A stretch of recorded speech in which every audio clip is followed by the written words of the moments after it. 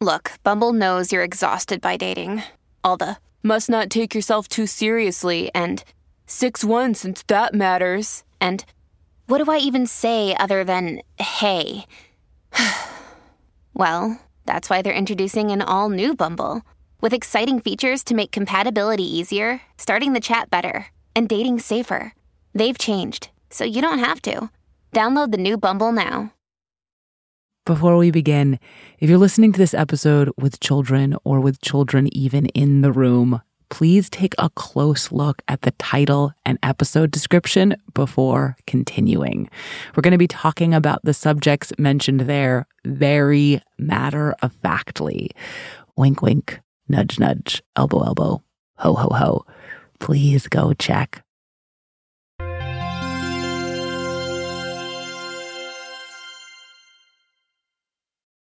I find myself at a certain stage of life. Is it wiggly? Mm-hmm. What's going to happen when you lose it? The tooth fairy's gonna get it. My children are losing their baby teeth. What do you do with your teeth? I put them in my tooth pillow. And what happens in the morning? The tooth fairy takes it, and then she gives me money, and she flies away. The amount they get for each tooth, $1, is what I got as a kid, and the tooth pillow they used was mine too. But the questions they have are all their own. I wonder what all the tooth fairies, if they have a world to live in, like a town or a world or a country or something, like we do. Yeah, totally. I feel like they might make their houses out of teeth. These would take a long time because they're big. Pixies are the tiny ones. Do fairies have their own tooth fairy? That is a great question. You know, I actually kind of think they do. They're 6 and 8, and I must have thought about things like this when I was their age, though I seriously doubt I thought anything as good as do fairies have a tooth fairy. These days, I still have questions about the tooth fairy, but they've changed, gotten more grown up. What do you think the tooth fairy looks like? Fairies are nature-y items. They're not weird things that just float around wearing big poofy skirts all the time. What the tooth fairy looks like is a grown-up question because there's no right answer. I definitely don't know what I thought the tooth fairy looked like. I don't remember. Yeah, I change my mind all the time. There are illustrations of tooth fairies in plenty of kids' books, and in 2010, a Hollywood movie called The Tooth Fairy decided it looked like a tutu-wearing Dwayne "The Rock" Johnson. Who are you? I'm the Tooth Fairy. Oh, yeah. That movie also had the incredible tagline, You can't handle the tooth. But generally speaking, you can picture the Tooth Fairy however you want. So here's maybe the most grown-up question of all. How'd the Tooth Fairy pull that off? How'd the Tooth Fairy, a widely known and beloved magical being already embedded in children's inner lives, escape being sold to us in 1,000 different ways? How has it not been given a name, an outfit, a backstory, a TV show, a theme park, a cinematic universe, or an endless line of merchandise? I mean, how is it that we don't even know what it does with all those teeth?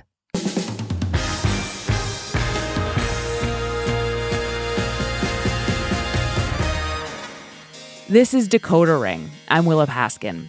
We pride ourselves on being grounded, rational beings, but flitting amongst us is a mystery. The Tooth Fairy is a flying piece of folklore, alive and well in the 21st century, handed down from parent to child, pretty much however we want.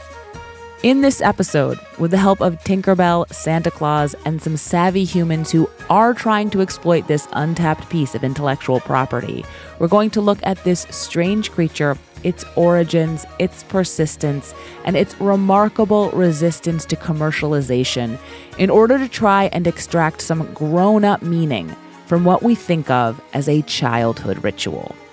So today, on Decoder Ring, how has the Tooth Fairy stayed so free?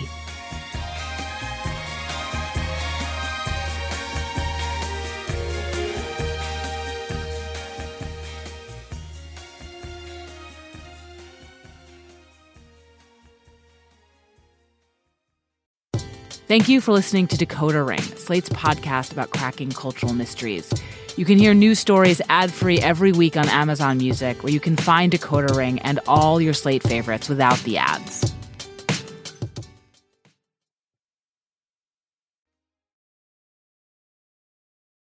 Losing a tooth is a universal human experience, but the tooth fairy is not.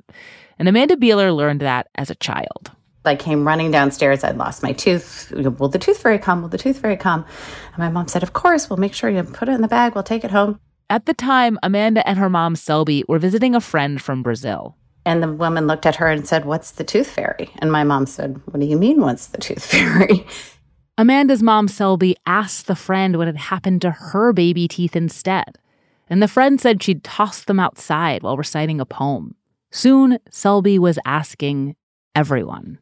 We lived in Rochester, Minnesota, which is where the Mayo Clinic is. It's got a huge international population. And so she had access to people from all over, even at home, and started asking people, can I ask you a silly question? Do you remember when you were a child what you did with your teeth? When Selby asked this, people who'd been looking at her skeptically would smile and remember and answer. And she just started writing them down. Selby ultimately gathered all the rituals she found out about in a children's book. So my mother would be over the moon to have this conversation. But my mother has Alzheimer's disease. She's 81. And she's had it for a long time. But she has her book on her bedside table. It's called Throw Your Tooth on the Roof. Tooth traditions from around the world. And I read it to my own children. In your hand and a big hole in your mouth. It happens to everyone, everywhere, all over the world. Look, my tooth fell out, but what happens next? What in the world do you do with your tooth? So throw your tooth on the roof, obviously, is a big one, because they chose that as the title. But there are many other traditions, too. In a bunch of countries, upper teeth are thrown on the roof, lower teeth are buried in the ground to make your top teeth grow down and your straight and your lower teeth grow up. Baby teeth are also buried. They're thrown into fires and towards the sun, and very often they're taken by animals. It makes sense for a mouse or a rat because it's somebody who's got good, strong teeth that's going to take your tooth. I put my tooth under my pillow and wait for El Raton to leave me some money. He's a toad. He's a mouse. In Europe specifically, the tooth mouse can be traced back to at least the 17th century, a folkloric ancestor of La Petite Souris, the little mouse who takes children's teeth in France to this day, and also of El Raton Pérez, who does the honors in most Spanish-speaking countries. In fact, the tooth fairy is the norm in just a handful of places, mostly English-speaking and including Canada, where the writer Michael Hingston is from. It's not a foot, it's not a finger, it's not a piece of clothing. Michael has always been captivated by teeth. There's something about a tooth being like this part of a person that detaches and then like lives on that I found so fascinating. He started researching teeth, which promptly led him to the tooth fairy. So I think the surprising thing for most people, certainly the surprising thing for me when I started looking into this, is the tooth fairy is a pretty recent entry to sort of these folklore figures, these like mythological holiday-related creatures. The tooth fairy basically dates back to the turn of the 20th century. So she combines two different figures that you see in Europe and other places that date back much further. One is that animal with strong teeth, like a mouse or a rat, but it could be a dog or a beaver. The other is the fairy. Fairies go back centuries, but they could be impish, naughty, frightening. And that's not the tooth fairy. She's a good fairy. Tinkerbell! Tink! Where are you? And around the turn of the century, the good fairy was having a bit of a moment. J.M. Barrie's Peter Pan, which introduced the world to the beam of light known as Tinkerbell, was first written as a play and staged in 1904. Around the same time, romantic-looking fairies were appearing in paintings and poems and illustrations. In 1908, the term tooth fairy appeared for the first time in print, in a domestic advice column in an American newspaper, as a tip on how to get stubborn children to part with their teeth. Tell them about the tooth fairy and set aside some nickels. The American twist is money. Like Americans introduced money to the equation. Tooth rituals don't have to be transactional. Children throw their tooth on the roof so their new tooth will grow in straight and strong. But in America, it doesn't mean anything unless you also get cash. The money may help explain why after sporadic mentions through the 1910s and 20s, the tooth fairy really took off at the tail end of the Great Depression, when families would have been able to afford to shell out for a tooth. It's also when the good fairy got an exceptionally powerful boost from a hype mouse named Mickey. As I live and breathe, a fairy. In 1940, Disney released Pinocchio, in which the blue fairy, a glimmer of light who becomes a full-sized blonde woman with wings and a sparkly blue gown, brings the puppet to life. She was followed by Cinderella's fairy godmother, and in 1953, Disney's animated Peter Pan. Oh, look, a firefly. A pixie. Amazing. Moviegoers are starting to become familiar with this benevolent fairy-like figure who can make wishes and dreams come true. And the Tooth Fairy emerges as a result. By the 1960s, the Tooth Fairy was just about as established as it is now, though a survey from the 1970s found that 25% of people thought the Tooth Fairy was male. 50 years later, even if most people now imagine the Tooth Fairy as a Tinkerbell clone, they still don't have to.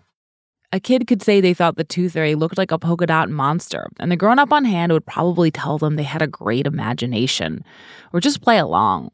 In fact, adults playing along is a big part of this tradition. And sometimes it can go wrong. So according to my mom, I started losing my teeth in first grade, and almost immediately, I started asking a lot of questions about the Tooth Fairy. Christina Cauterucci is a senior writer at Slate. I was asking, well, yeah, what's her name? How does she do it? Basically, what's her deal? So Christina was encouraged to write the Tooth Fairy a letter. When she woke up in the morning, there was a response from a fairy named Tooth Lula, written in delicate, shaky fairy handwriting. Tooth Lula and Christina began a correspondence.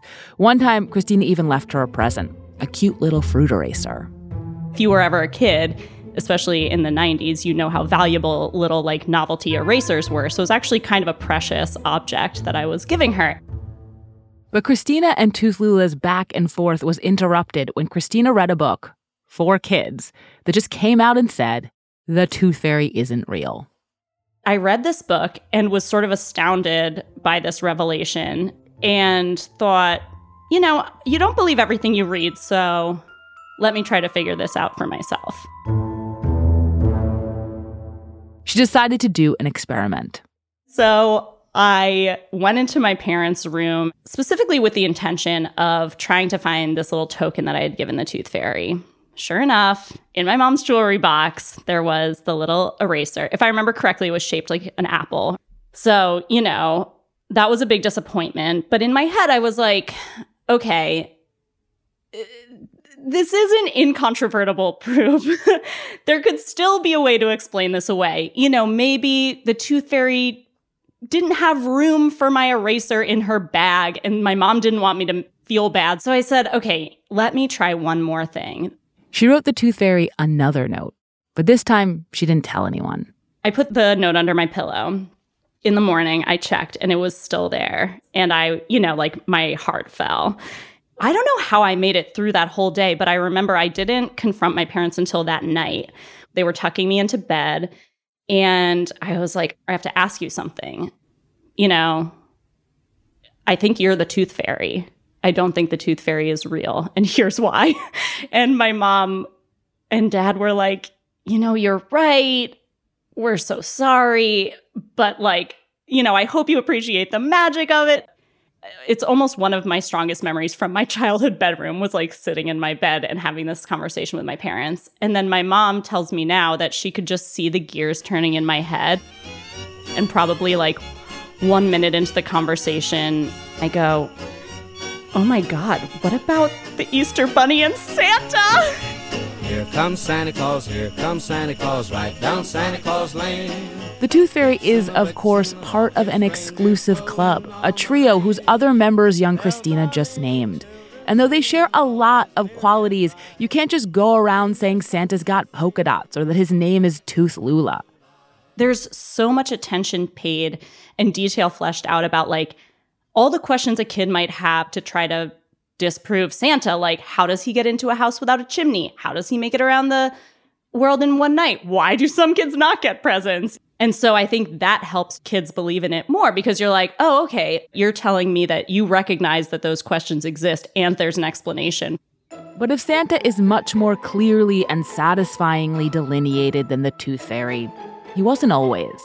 When we come back, we're going to take a look at how Santa became Santa to get some insight into why it hasn't happened to the Tooth Fairy, and if it still could.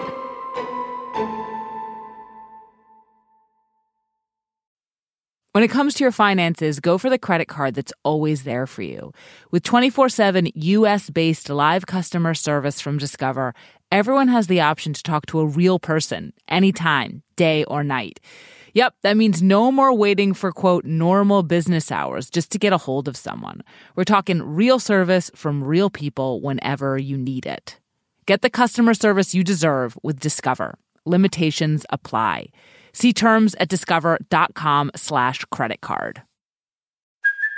Hey, it's Kaylee Cuoco for Priceline. Ready to go to your happy place for a happy price? Well, why didn't you say so? Just download the Priceline app right now and save up to 60% on hotels. So whether it's Cousin Kevin's Kazoo Concert in Kansas City, go Kevin, or Becky's Bachelorette Bash in Bermuda, you never have to miss a trip ever again. So download the Priceline app today. Your savings are waiting.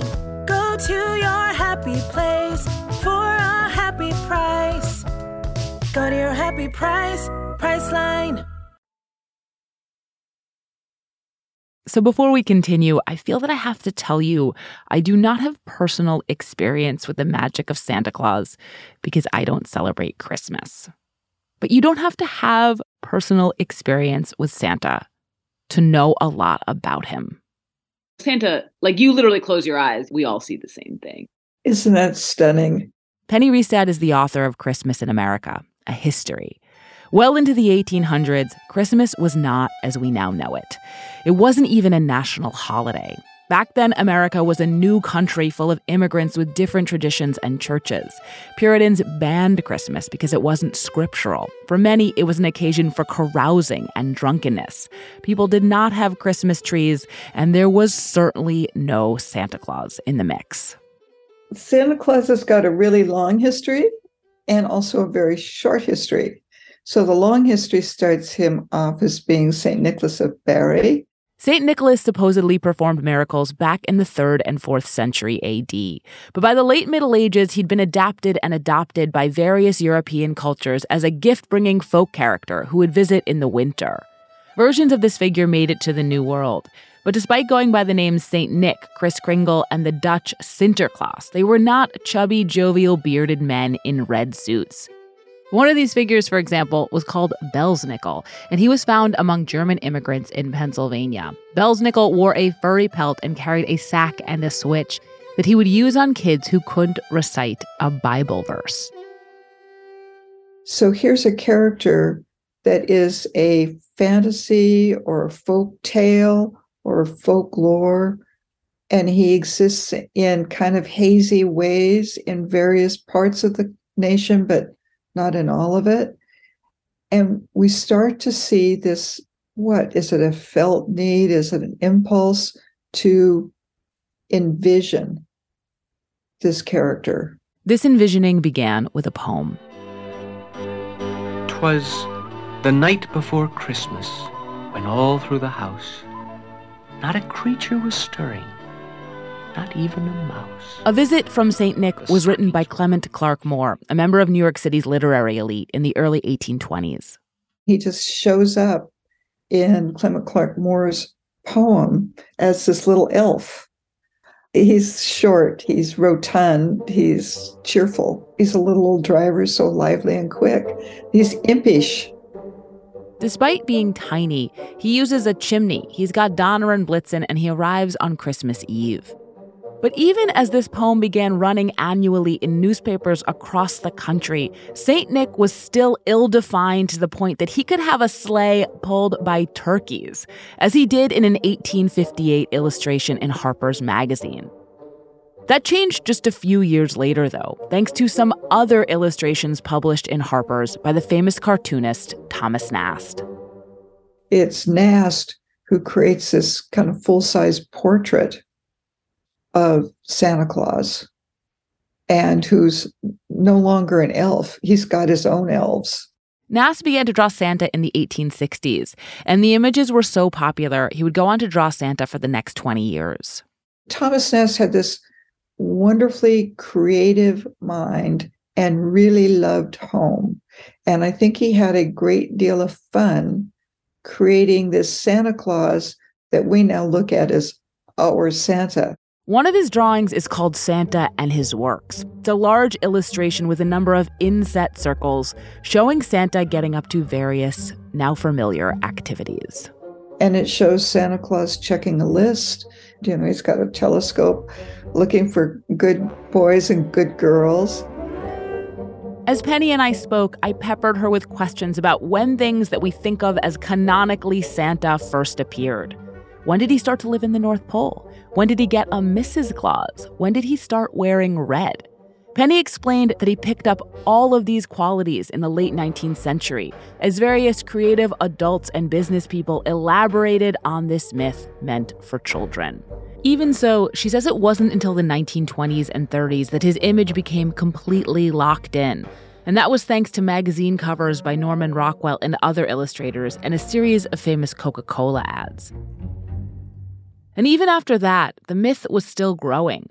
Rudolph the Red-Nosed Reindeer didn't appear until 1939, when the department store Montgomery Ward was looking for a draw during the Great Depression. And so one of their admin writes this story, and they give out the story of Rudolph as a freebie for people who come into the store to buy things. Less than a decade later, the movie Miracle on 34th Street suggested a Macy's department store Santa was the real deal. And that Santa was already worried about the holiday's debasement. That's what I've been fighting against for years, the way they commercialize Christmas. Yeah, there's a lot of bad isms floating around this world, but one of the worst is commercialism. Make a buck, make a buck. The Tooth Fairy is never going to be Santa Claus. It's never going to be the centerpiece of the nation's biggest, most revered, most lucrative annual domestic and religious holiday. But in the 2000s, commercialization finally came for it anyway, thanks to one company in particular. Can you believe that a childhood character known by millions worldwide has not yet been licensed? We'll be right back. When you need mealtime inspiration, it's worth shopping Kroger, where you'll find over 30,000 mouth-watering choices that excite your inner foodie. And no matter what tasty choice you make, you'll enjoy our everyday low prices, plus extra ways to save, like digital coupons worth over $600 each week. You can also save up to $1 off per gallon at the pump with fuel points. More savings and more inspiring flavors make shopping Kroger worth it every time. Kroger, fresh for everyone. Fuel restrictions apply. I'm Shankar Vedantam, here to tell you about a great mystery. That mystery is you. As the host of a podcast called Hidden Brain, I explore big questions about what it means to be human. Questions like, where do our emotions come from? Why do so many of us feel overwhelmed by modern life? How can we better understand the people around us? Discover your hidden brain. Find us wherever you get your podcasts. From the minute I noticed the Tooth Fairy was relatively uncommercialized, I've had this kind of dual reaction. I'm grateful that she's still so unfettered and very surprised that's the case. In fact, the first thing I did when I started thinking about all of this was Google commercializing the Tooth Fairy because I couldn't believe someone hadn't tried to do it. And lo and behold, someone had. And someone else had noticed. My name is Susan Lynn. Susan is a psychologist and the author of a number of books, including Who's Raising the Kids, Big Tech, Big Business, and the Lives of Children. She's also a puppeteer and a ventriloquist.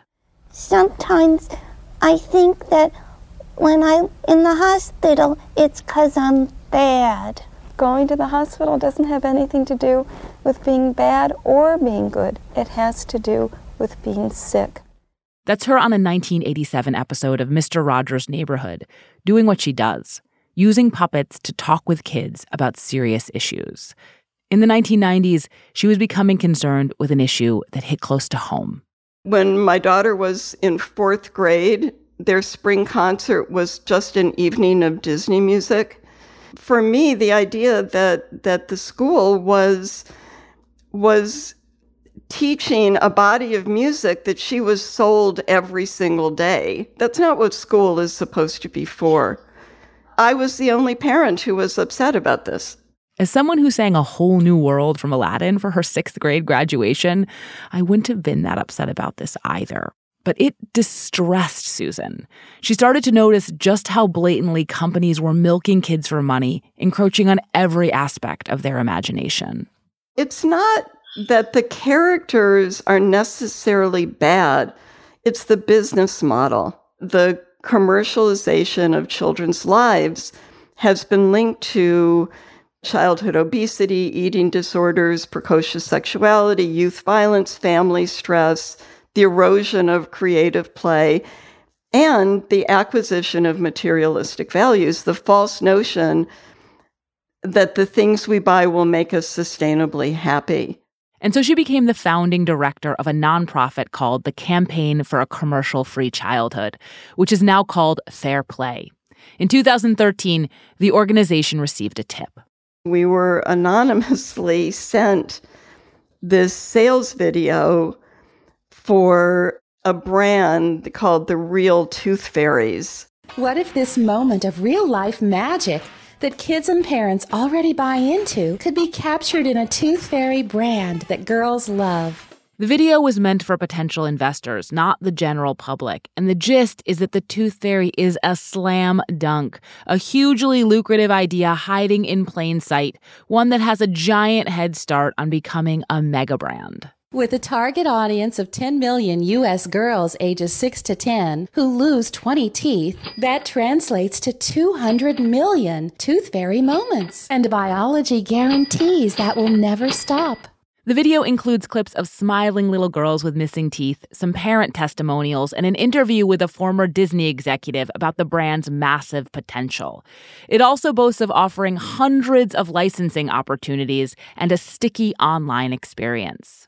It includes games, virtual shopping, and a social community where users make friends, exchange presents, and rate each other's castle rooms. Needless to say, whoever sent this video to the Campaign for a Commercial-Free Childhood knew what they were doing.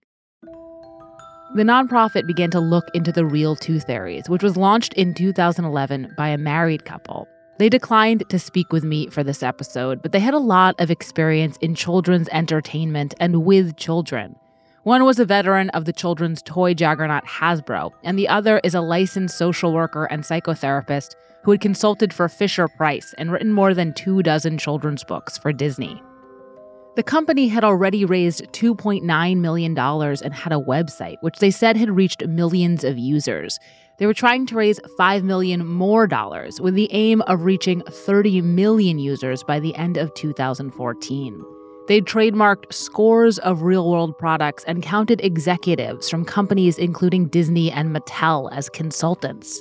They would also later attach Hilary Duff to an animated film project. Twinkle? Are you in there?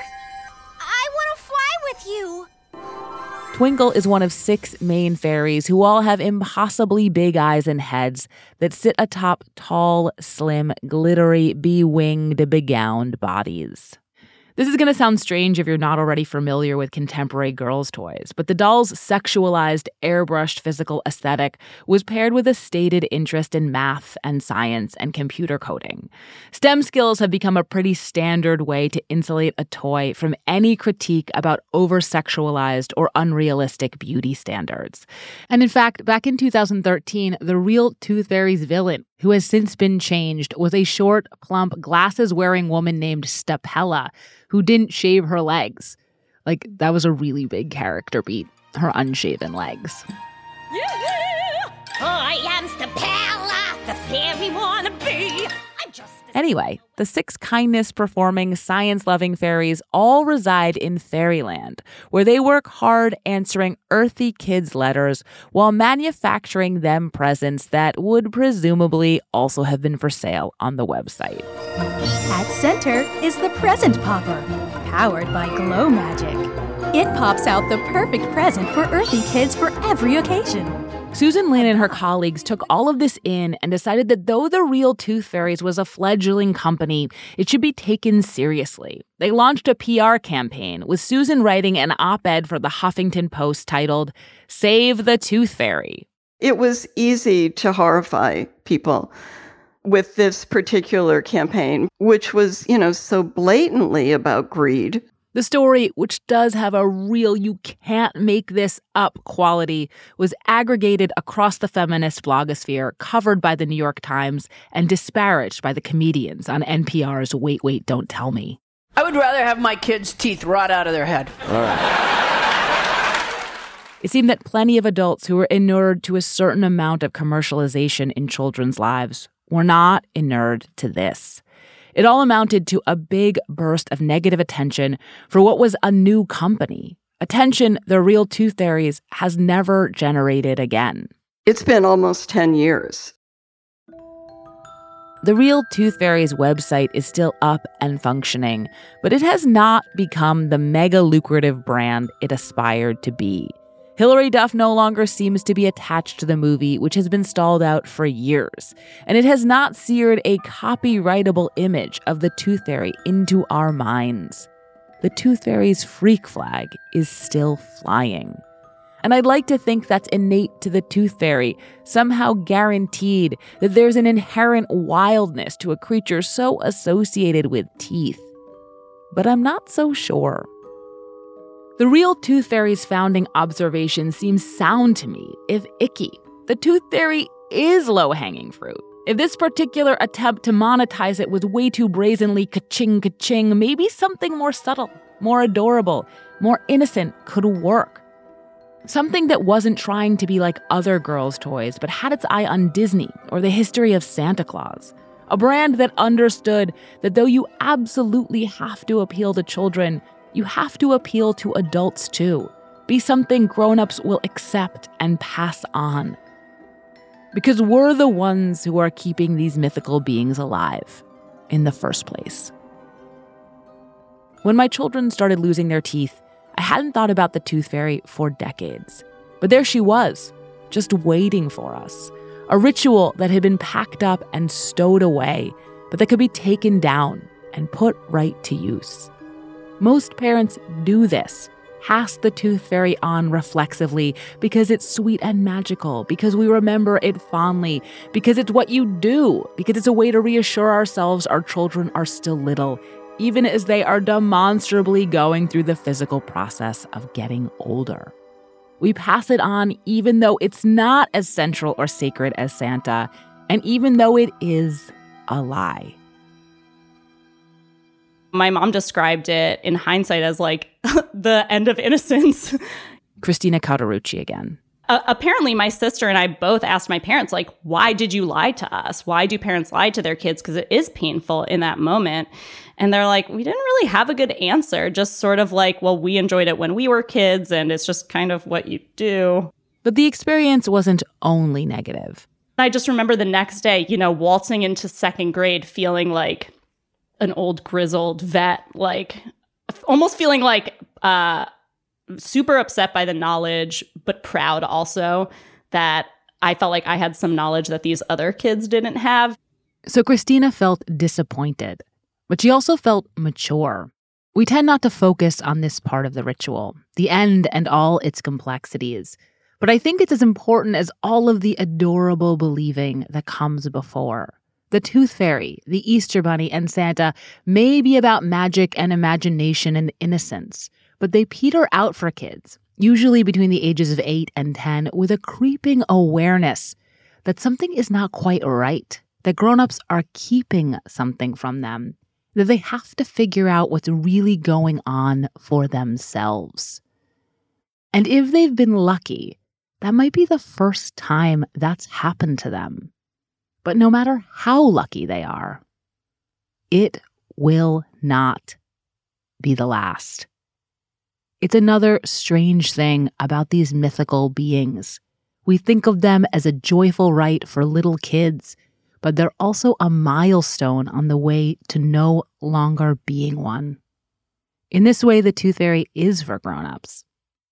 It's for helping us make them.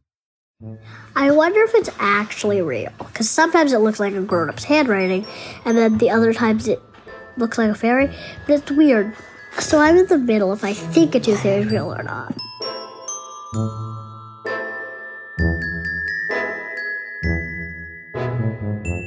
This is Decoder Ring. I'm Willa Paskin. You can find me on Twitter at Willa Paskin. And if you have any cultural mysteries you want us to decode, you can email us at decodering@slate.com.